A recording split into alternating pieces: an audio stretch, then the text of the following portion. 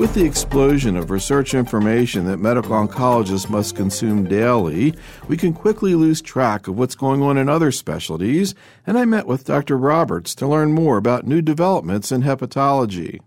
It's an interesting disease in terms of its basic epidemiology. It has a larger impact around the world than in general we see in the United States and in North America. And so I think it tends to have somewhat of a diminished influence of diminished attention to it here compared to the attention it gets in other parts of the world. It's the fifth or sixth most common cancer worldwide and affects probably around 600,000, 625,000 people a year. It's a difficult cancer to diagnose and treat, and that is perhaps even more of a problem in other parts of the world because it's commonest in parts of the world that don't have as developed a medical infrastructure. So of the 625 or so thousand incident cases a year, there are about 600,000 deaths a year. So that makes it actually the third most common cause of cancer death, and sort of reflects the fact that most people around the world are diagnosed at a late stage and do not have very long survival. I was kind of surprised, with the sharp presentation by Dr. Levitt that according to that algorithm he had up there, like almost a third of patients were presenting with early stage disease for resection, etc. Was that more in the westernized world?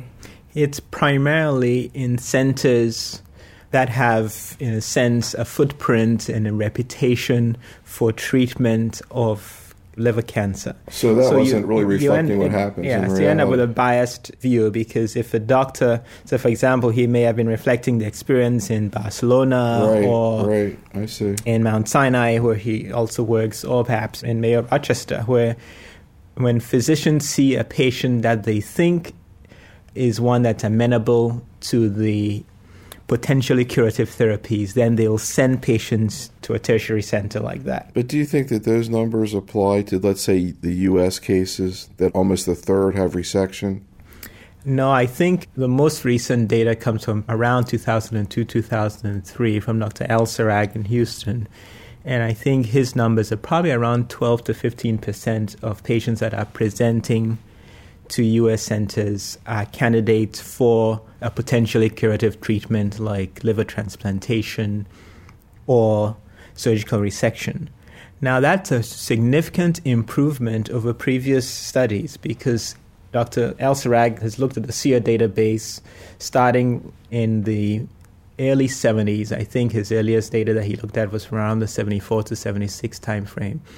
And in that time frame, it was less than 1% of patients that were presenting to physicians. And actually, I think one of those studies was a VA study. There was less than 1% of people that were presenting with HCC were presenting at a stage where these curative therapies could be applied.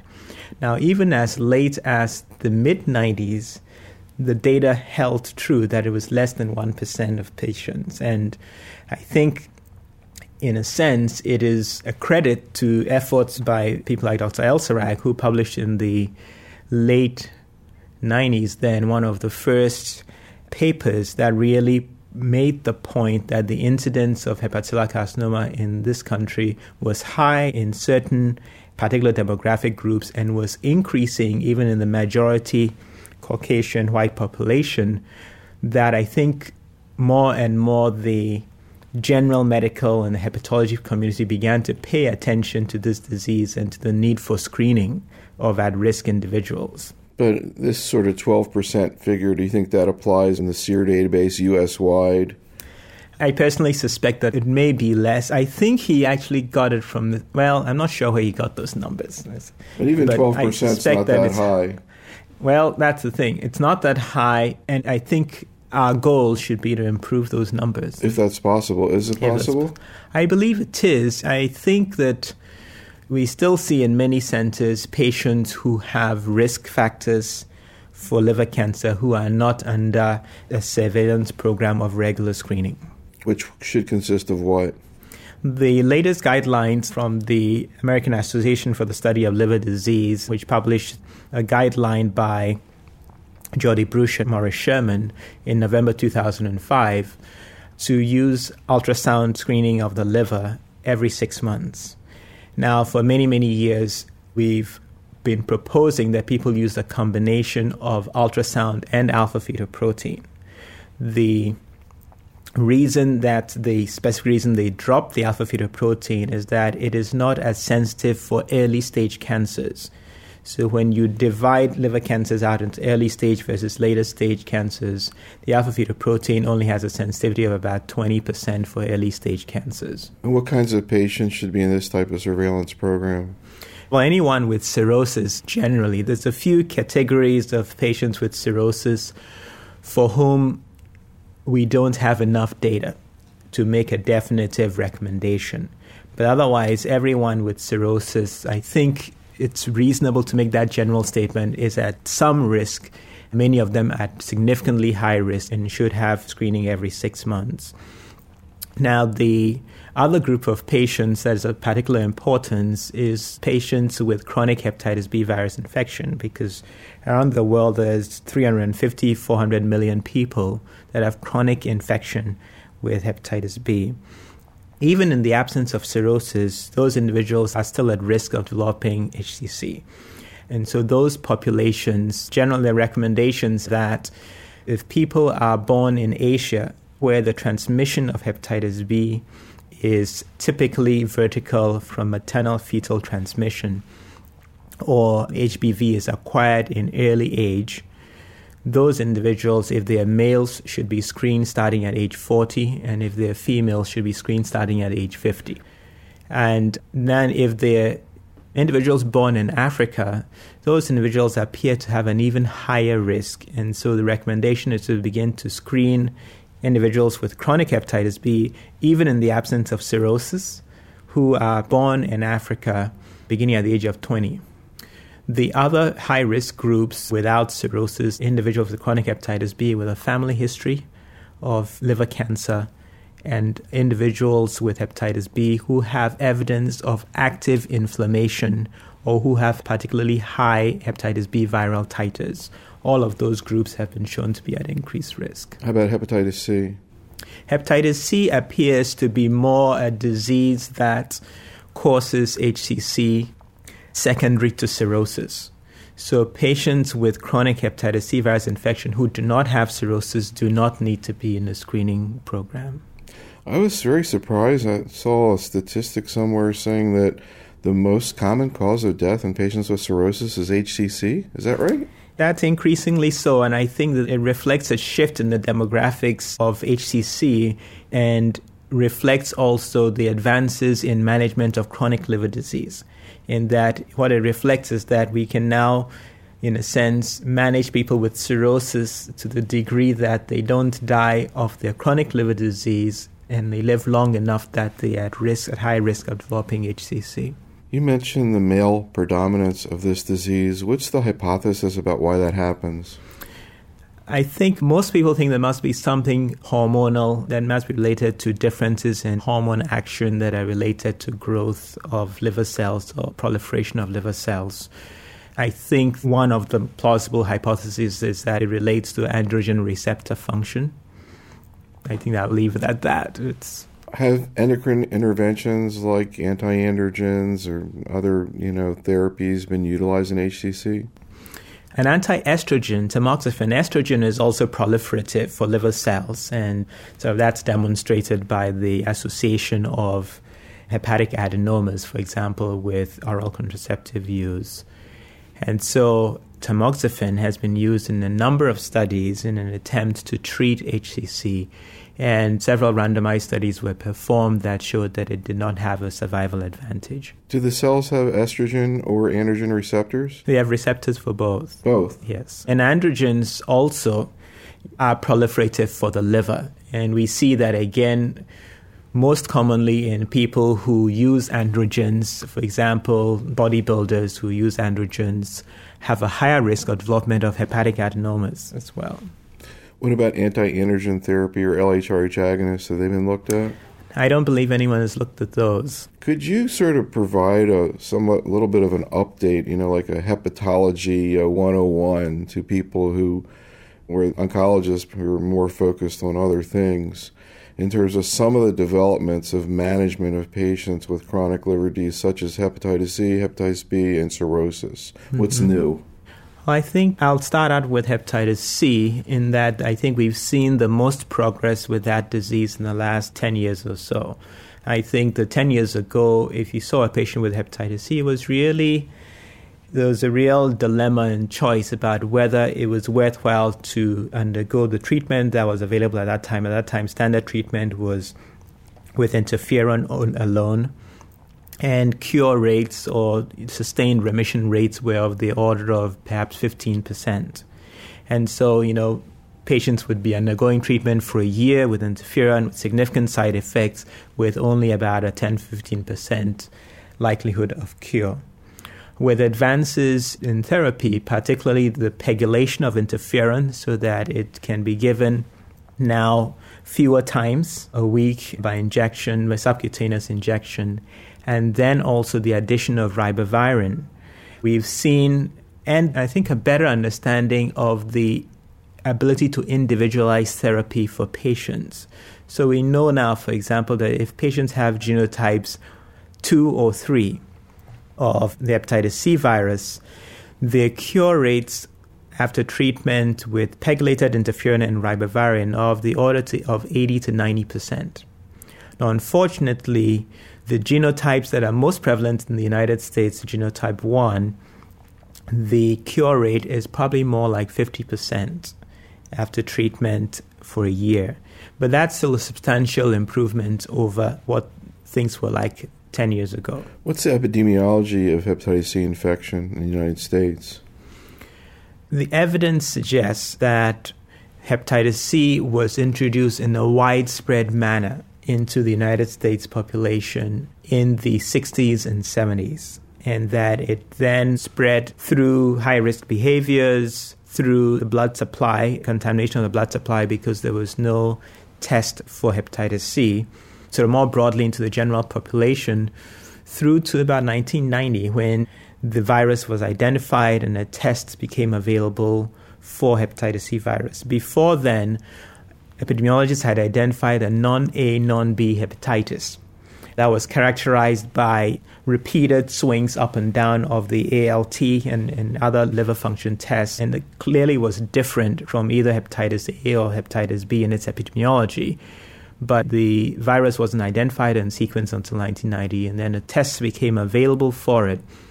And the consequence of that is that once we began to be able to test the blood supply, test individuals, the incidence of new cases of hepatitis C began to drop. And so we really are seeing a significant decline in incidence of hepatitis C in the United States. When new cases do occur, what's the method of transmission?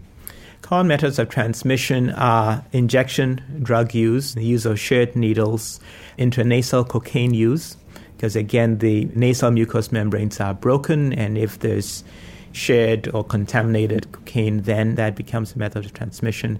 There's probably some small rate of transmission from, for example, tattoos as well. What about sexual transmission? Sexual transmission of hepatitis C virus is important for high-risk groups, people with multiple sexual partners. It's an interesting thing that for people in stable monogamous relationships, the rate of transmission is only about 0.5% per year. So in general, it's important to inform patients who are infected about this small but real risk, but the CDC does not have a formal recommendation that they use protective measures during sexual intercourse when they're in a monogamous relationship. How about hepatitis B? Hepatitis B is different in that it has a significantly higher rate of transmission, both when there's blood exposure and when there's sexual exposure. Risks are substantially higher. The huge advantage we have with hepatitis B, of course, is that there's a vaccine available. And so right now, all newborns in the United States are immunized, and those teenagers who have not previously been immunized are immunized at the high school age. And so transmission of hepatitis B in this population, in the general U.S. population, is very low. Now, we have a substantial number of immigrants to the United States from areas where hepatitis B transmission is high, and these are typically individuals from Asia or sub-Saharan Africa, and where the general seroprevalences in the populations in those countries are of the order of 10 to 20% of individuals have chronic hepatitis B virus infection. So those populations moving into the United States represent a significant reservoir of chronically infected individuals, and it's important for us to identify those individuals and institute screening in a surveillance program for those individuals that are at risk. What do we know about the pathophysiology of HCC coming out of these different epidemiologic backgrounds? Are the tumors different biologically? I think the key, it appears as though cirrhosis is an important risk factor in that individuals that develop cirrhosis, whether it's from B or C, I think the way I think of it is that cirrhosis really reflects a premature aging of the liver. Yeah, can you talk more about what we understand about what cirrhosis actually is? Mm-hmm. I think it's best characterized as that, a premature aging of the liver, in that the liver has this incredible capacity to regenerate itself. And so if, for example, you have hepatitis with chronic inflammation, you end up with cycles of inflammation causing cell death, and then the liver regenerating itself. But with chronic hepatitis, you have these accelerated cycles. And so eventually the liver gets to the point where it is incapable of regenerating itself in a normal fashion. In addition, the inflammation causes the production of, or is associated with the production of cytokines that act on the stromal cells of the liver and expand the stromal cells. They recruit inflammatory cells to the liver. And within this context, we end up with increased proliferation of fibroblasts, stellate cells that deposit collagen within the liver, and a disordered architecture of the liver. In a sense, it becomes no longer able to regenerate itself in a normal fashion. And you talked about this as premature aging. So what is hepatic function as people get older, 80s, 90s? What do you see? Do you see anything like this? Typically not. And so it's an interesting thing because clearly the liver is programmed so that if it does not have a chronic insult that substantially accelerates its normal process of death and repair within the liver, we are built with a liver that would last generally longer than humans will live. So then why would you call it premature aging? Well, because what appears to be the case is if you look, for example, at the telomeres, at the length of the telomeres of chromosomes in the liver. Now, what happens with each cycle of death and regeneration of, let's say, you have a stem cell, it differentiates into a differentiated hepatocyte, and then you have these cycles that it goes through. Now, the lifespan of the average hepatocyte must be such that, let's say the average hepatocyte had the capability of 50 divisions over the course of the lifetime of that clone. That 50 divisions must be longer than the average lifespan of a human, so that with each division, you lose a little bit of the telomeres at the tips of the chromosomes, but over the course of a lifespan, you never get to the point where the telomeres have, in a sense, been worn down and completely lost. Because what happens when telomeres are completely lost, the ends of chromosomes become sticky, and they're more prone to stick to other chromosomes, and you end up with genomic instability, because you get breaks and rearrangements of the chromosomes. And that's one of the features of carcinogenesis really generally, is the genomic instability that occurs. So telomeres are the 6 nucleotide repeats on the ends of chromosomes. There's several thousand of them on the end of the average chromosome, and that's what protects chromosomes from, in a sense, interacting with each other and protects the genome from instability. Now, with that background in terms of cirrhosis, how does that lead to HCC? So one of the things that happens, so by the time you end up with a cirrhotic liver, and this has been studied, you have a gradual dwindling of the length of the telomeres so that you end up with chromosomes that are sticky, so to speak. Now, the hepatocyte, or the most cells, naturally sense it when they reach the point where their genome is unstable. And they have an inherent capability when they reach that point to undergo apoptosis. And so we have a process that is called, has been termed telomeric crisis. When the whole population of cells reaches that point, that population of cells tends to die off through apoptosis. Now, some cells develop mechanisms to escape telomeric crisis and become immortalized. And often that happens because they activate the enzyme that usually is turned off early in life called telomerase, which enables cells to regenerate their telomeres. So if cells reactivate their telomerase, they tend to become immortal. So now they have these features of genomic instability, but they're immortal. And within that context, in a milieu of inflammation where there's genotoxic events or there's a genotoxic environment from inflammatory mediators, cells are more prone to acquire the mutations and chromosomal rearrangements that form the basis of changing into a malignant phenotype. Now, what about hepatitis B? How does that work? So hepatitis B works the same way as C through the cirrhotic pathway in those individuals that develop cirrhosis. The additional event that occurs in hepatitis B that does not occur in hepatitis C is that hepatitis B is a DNA virus.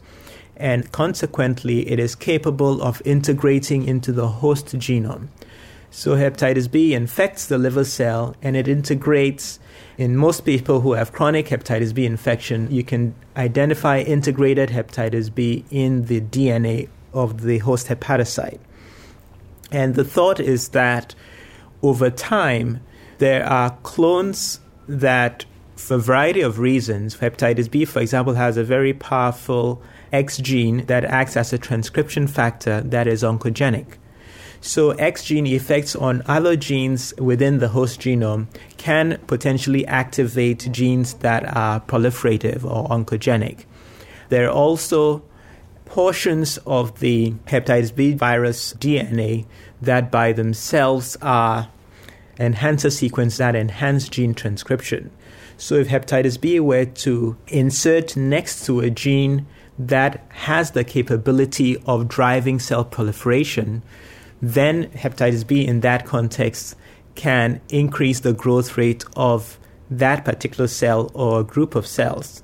And eventually, over time, you can then have a clone of cells that proliferates and becomes autonomous and then acquires additional mutations or genetic changes that cause it to become malignant.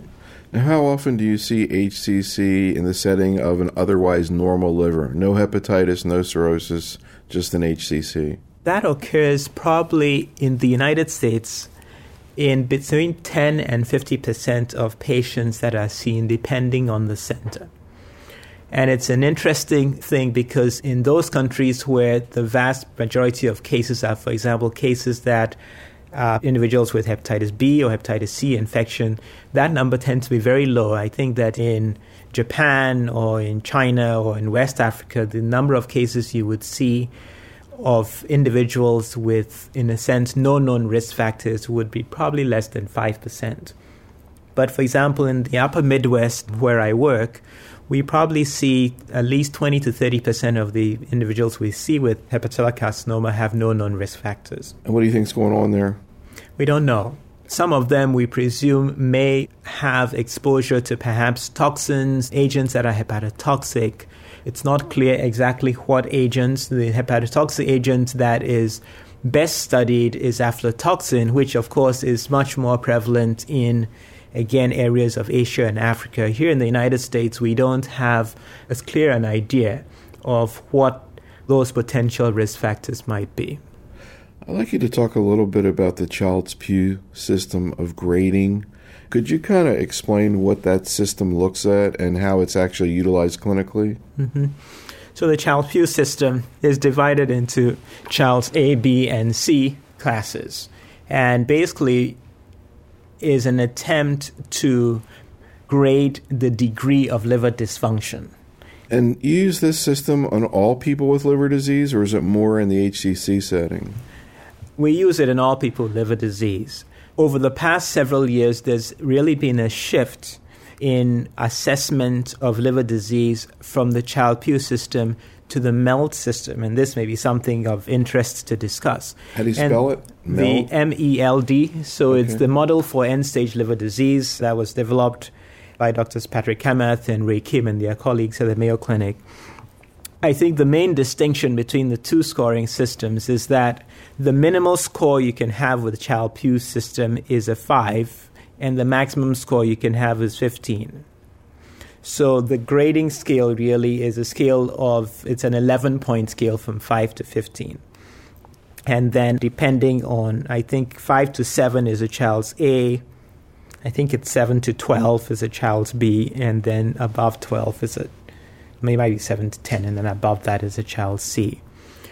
What the MELD system does is increase that scale, and then I think the smallest MELDs you can have is 6, and I think the largest you can have is 40. So it basically gives you a finer gradation. Same 5 factors? No. The MELD uses the prothrombin time, bilirubin, and creatinine.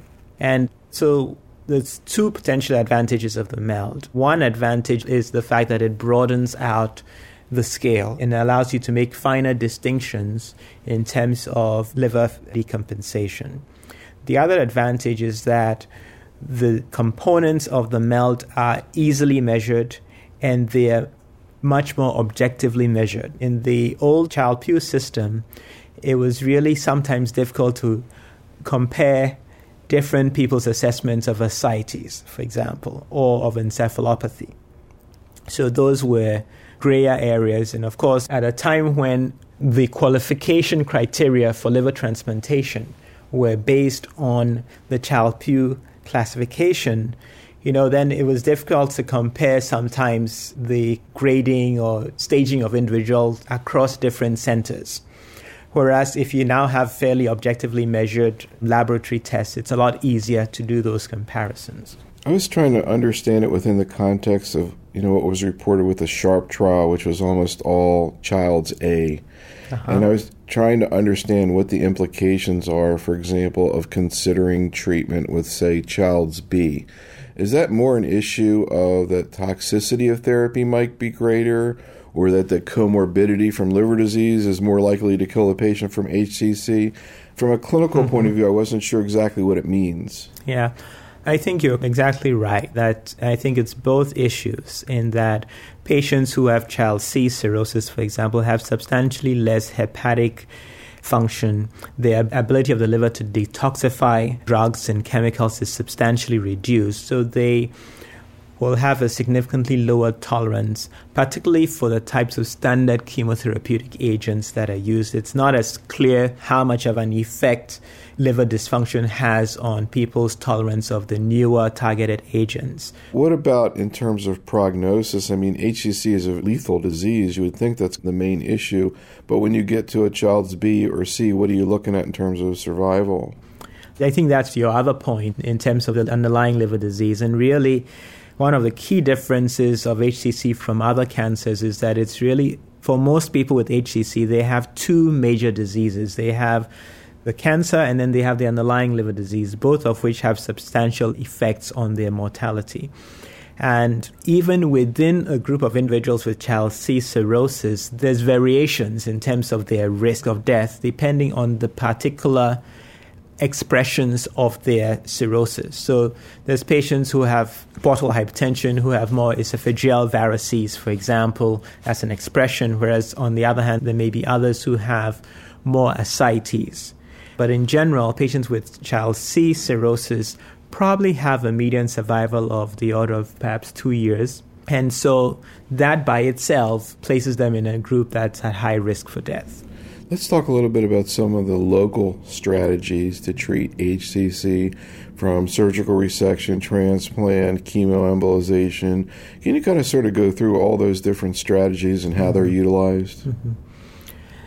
So one of the major developments in the treatment of HCC over the past several years has been the identification of the fact that if HCC is found at an early stage, and most centers in most countries use the Milan criteria, that is the identification of a single nodule within the liver that is no more than 5 centimeters in size, or up to 3 nodules, with the largest no greater than 3 centimeters in size.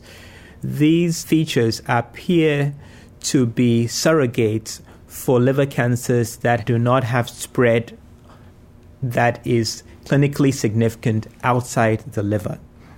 So patients that meet these criteria who undergo a liver transplant typically have a rate of recurrence that is less than 10 to 15%.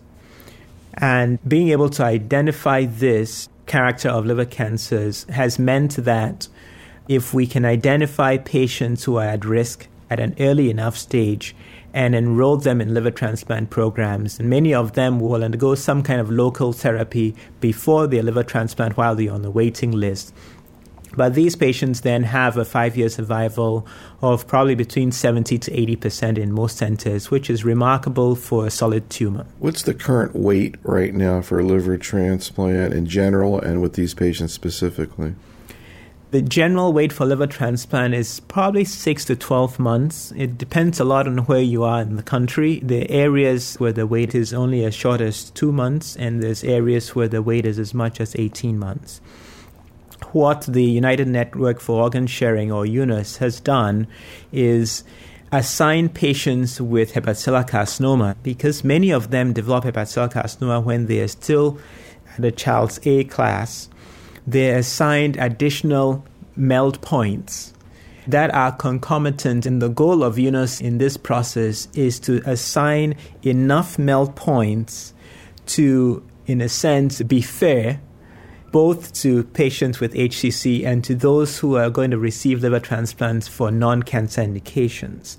And so the MELD points are adjusted so that about the same percentage of patients will either drop off the waiting list in the case of hepatocellular carcinoma because of progression of their liver cancer, or drop off the waiting list because of really deaths while waiting. And right now in the United States, that percentage is around 15%.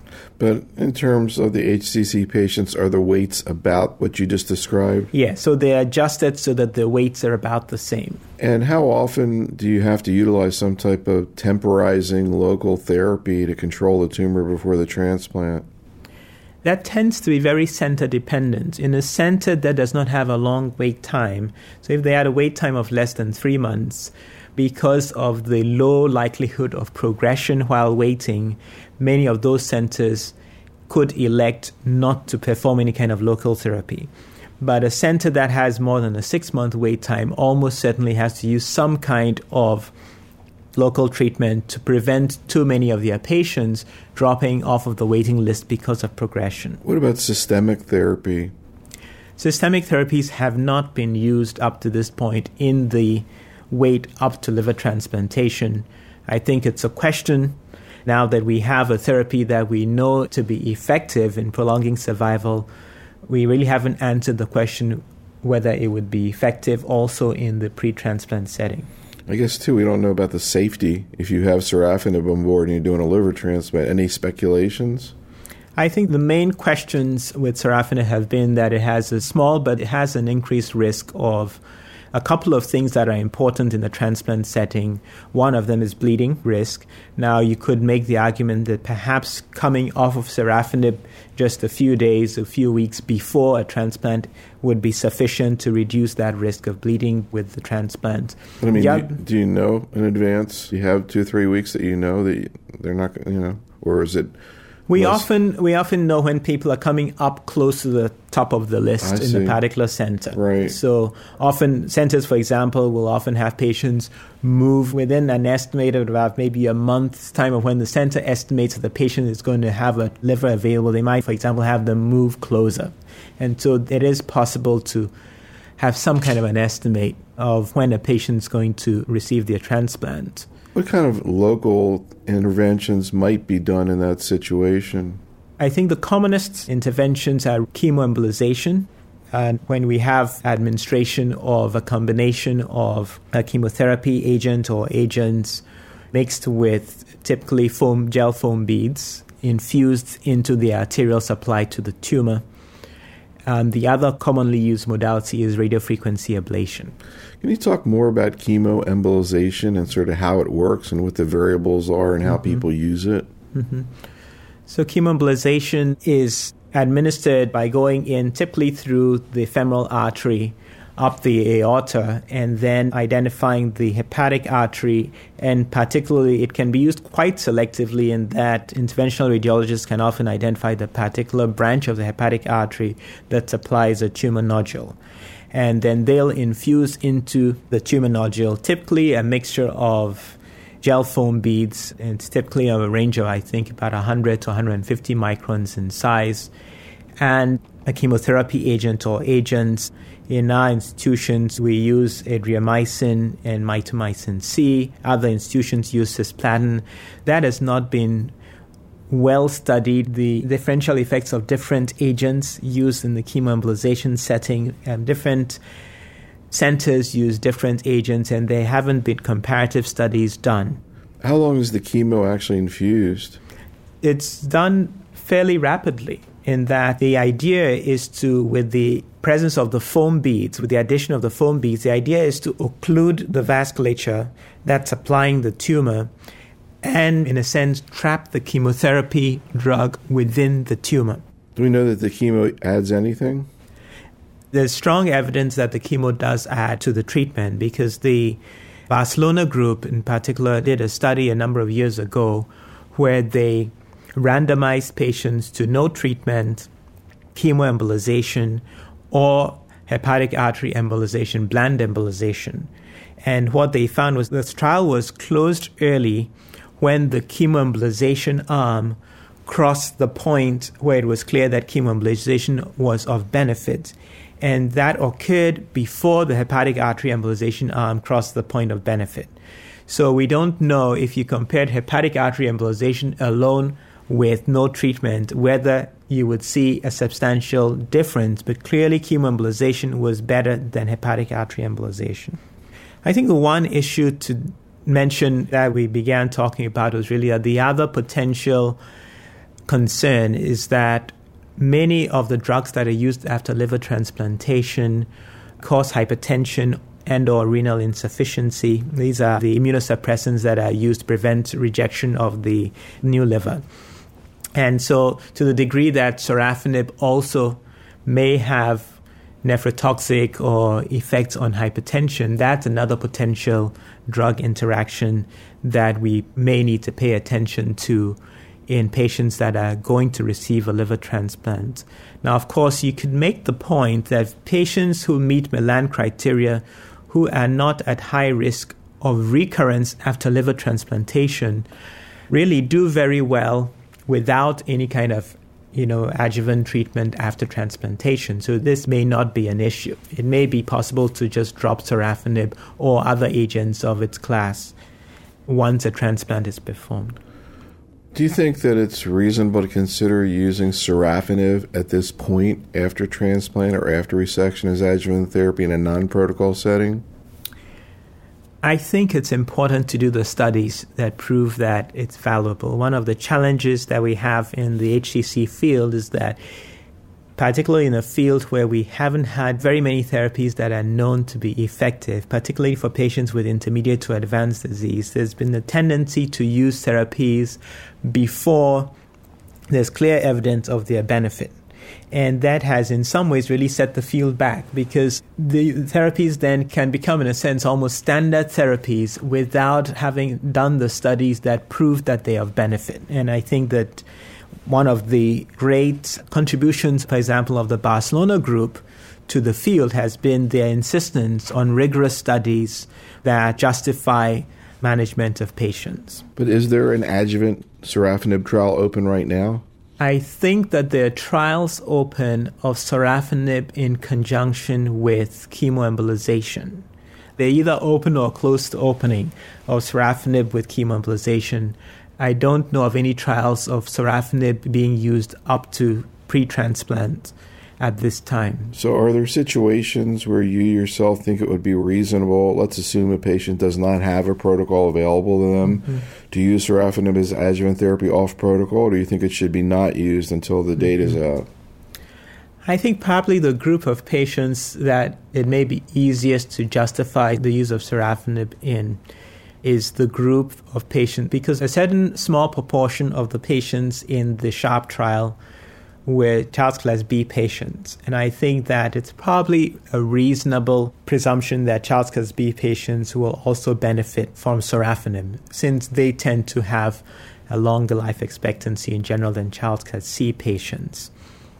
I think that you could make a reasonable case for many patients who have, for example, intermediate stage disease that you treat with chemoembolization. You could probably make a reasonable case for putting those patients on sorafenib as well in the absence of data. But that's where I think the impetus is on us in the oncology community to do the studies to prove that these interventions are really helpful. What about a patient who's had a surgical resection?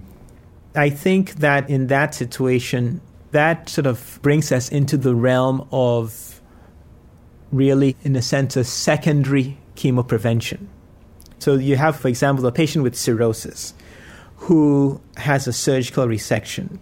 That patient, even if the surgical resection is complete with wide margins, because they have a cirrhotic liver, and the fact that they developed one cancer tells us that they are at risk of developing recurrent cancers. In fact, their risk of recurrence is about 50% at 3 years, perhaps as high as 75% at 5 years after surgical resection. Recurrence or new primary?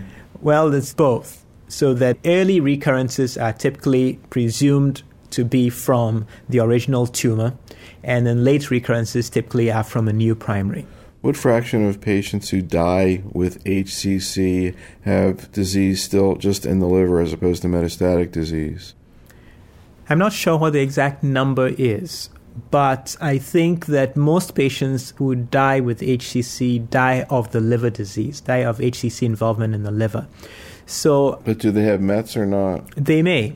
But that's not the cause of death. But the Mets are not the cause of death. Right. And so there's a reasonable case to be made for treating patients with substantial bulk of disease in the liver with local regional therapies, even if there's evidence of, for example, small nodules in the lungs or in vertebrae, vertebral metastases. Have you yourself used sorafenib for HCC, either in a trial or non-trial setting? Mm-hmm. Yes, particularly since the results of the SHARP trial have become available, most insurance providers are covering the use of sorafenib for HCC, and we have.